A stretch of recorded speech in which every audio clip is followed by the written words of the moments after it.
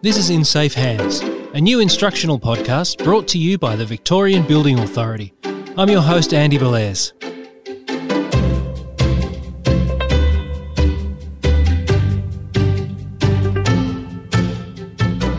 Now, the VBA regulates the building and plumbing industries in Victoria. We are responsible for administering the Building Act, building regulations and the National Construction Code across the state. We monitor and enforce building standards and perform critical inspection and audit works of construction sites, as well as buildings that potentially contain high-risk cladding and defects.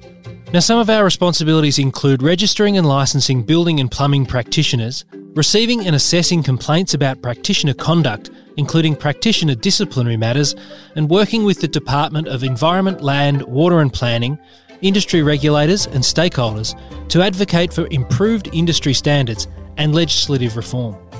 Our intention with this series of podcast episodes is to support building owners and managers.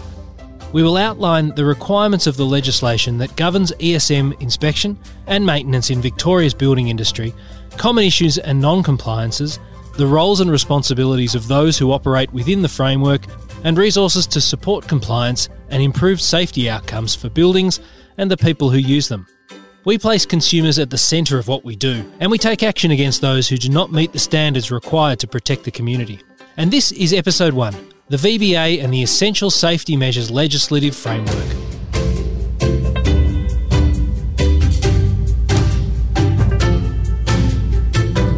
Now, before we start, there are a few acronyms that you're going to hear a lot in this series, so let's get them out of the way first. For a start, there's ESM, and that of course is Essential Safety Measures. Basically, that's what is required for certain buildings to be safe for occupation. And that includes the fire, life safety and health items installed or constructed in a building to ensure adequate levels of fire safety and protection over the life of the building. RBS stands for Relevant Building Surveyor. That's the person who's responsible for approving the building works and making sure it complies. A PBS, any person registered by the VBA in the category of building surveyor. Limitations on registration may apply. Any building surveyor must only perform functions in accordance with their registration. And OP, that's an occupancy permit. That's what the RBS issues once the building is considered suitable for occupation. And one more, the AESMR. That's an Annual Essential Safety Measures Report.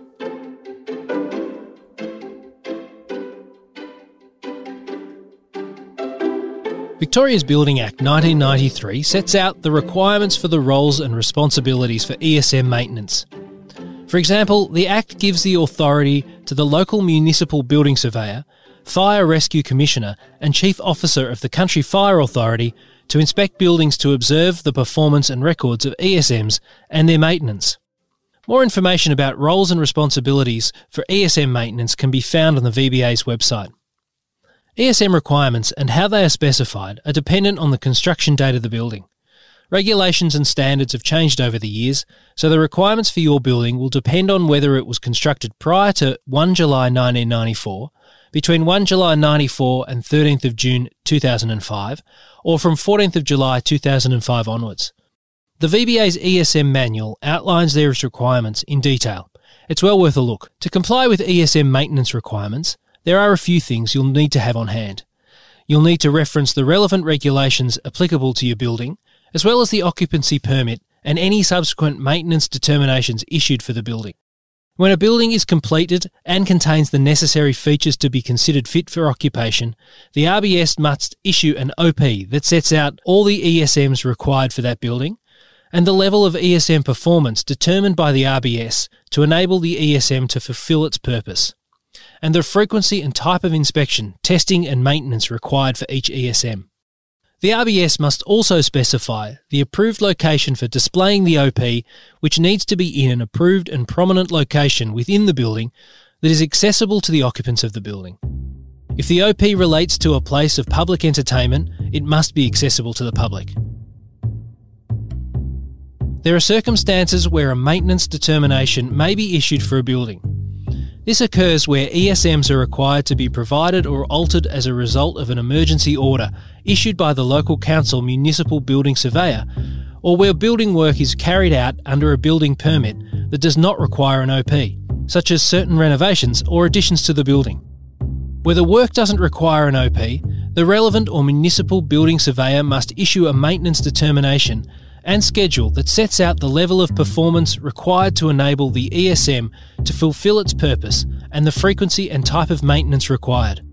This record is referred to as a maintenance schedule and can be found on the occupancy permit or accompanying a maintenance determination. An owner can apply to a municipal or private building surveyor to create a maintenance determination for a building at any time. Typically, this may occur where a range of records exist over the life of the building and the owner is seeking to consolidate an ESM maintenance schedule for the building. The building owner must comply with the building regulations, occupancy permit, and any maintenance determinations issued for the building. To achieve this, owners must ensure that a program of inspection, servicing and maintenance occurs periodically, as specified in the records for the building. ESM specified on an occupancy permit and/or a maintenance determination often require ESMs to be maintained in accordance with Australian Standard 1851. The standard outlines requirements for the routine service of fire protection systems and equipment. The regulations provide an option for owners to adopt the most recent 2012 version of the standard for compliance, in place of the maintenance standard specified in the building's OP or maintenance determination.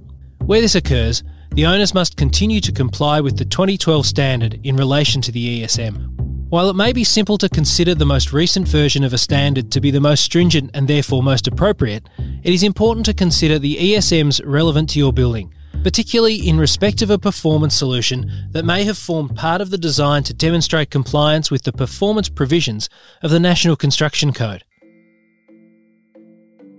There's been a significant increase in adopting performance solutions as a compliance pathway for the design and construction of buildings in recent decades, so the VBA strongly encourages owners and managers to consult an RBS and the building permit records for the building. This is to ensure appropriate maintenance standards and schedules are adopted for the optimum performance of ESMs and ongoing occupant safety. Owners are required to complete an annual ESM report. The AESMR is a summary statement that all ESMs installed in a building are currently able to fulfil their purpose and have been maintained in accordance with their approved design as specified in the occupancy permit and/or maintenance determination. The building regulations prescribe the form and content for the AESMR. The AESMR must be in the VBA approved form, which is published on the VBA's website. It must also be signed by the owner or appointed agent of the owner, state the address of the building or place of public entertainment it relates to, and it must include details of any inspection report made by the fire brigade and/or the municipal building surveyor under Section 227E of the Act in respect of each ESM in the previous 12-month period. The owner must also ensure that there have been no penetrations to required fire-resisting construction, smoke walls and the like in the building or place other than those for which a building permit has been issued, and that there have been no changes to materials or assemblies that must comply with fire hazard properties other than those for which a building permit has been issued, and also that the information contained in the report is correct. Given that inspection and maintenance occur periodically, and the need for owners to complete an annual ESM report, good record keeping is key to risk management and compliance. AESMRs must be kept for 10 years, and service records must be kept for a minimum of 7 years. Where ESMs have a cyclical pattern of maintenance exceeding 7 years, then the record retention should be no less than the cyclic requirement.